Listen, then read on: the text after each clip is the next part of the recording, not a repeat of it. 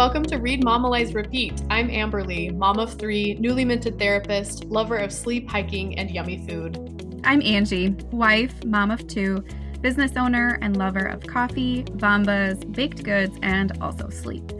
Together, we created this book club-like podcast as a reason to hang out more.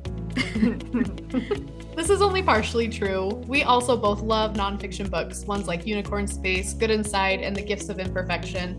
With these books as our springboards, we dive into conversations about motherhood, self-discovery, friendships, child development, and more. Basically, we wanted to momalize. Now, if this word is unfamiliar to you, let me explain. My daughter created it by combining the words mom and socialize. It seemed like the perfect fit for what we plan to do here. Have open, honest, unscripted conversations about topics relevant to our lives. Every month, we bring on a guest and talk about a new book.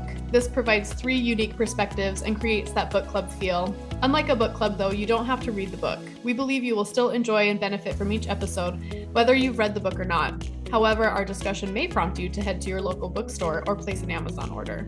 In our full lives, we want to make intentional time for connection and growth. Read, Momalize, Repeat is one way we can do this, both between ourselves and with you, the listener. We're so glad you're here.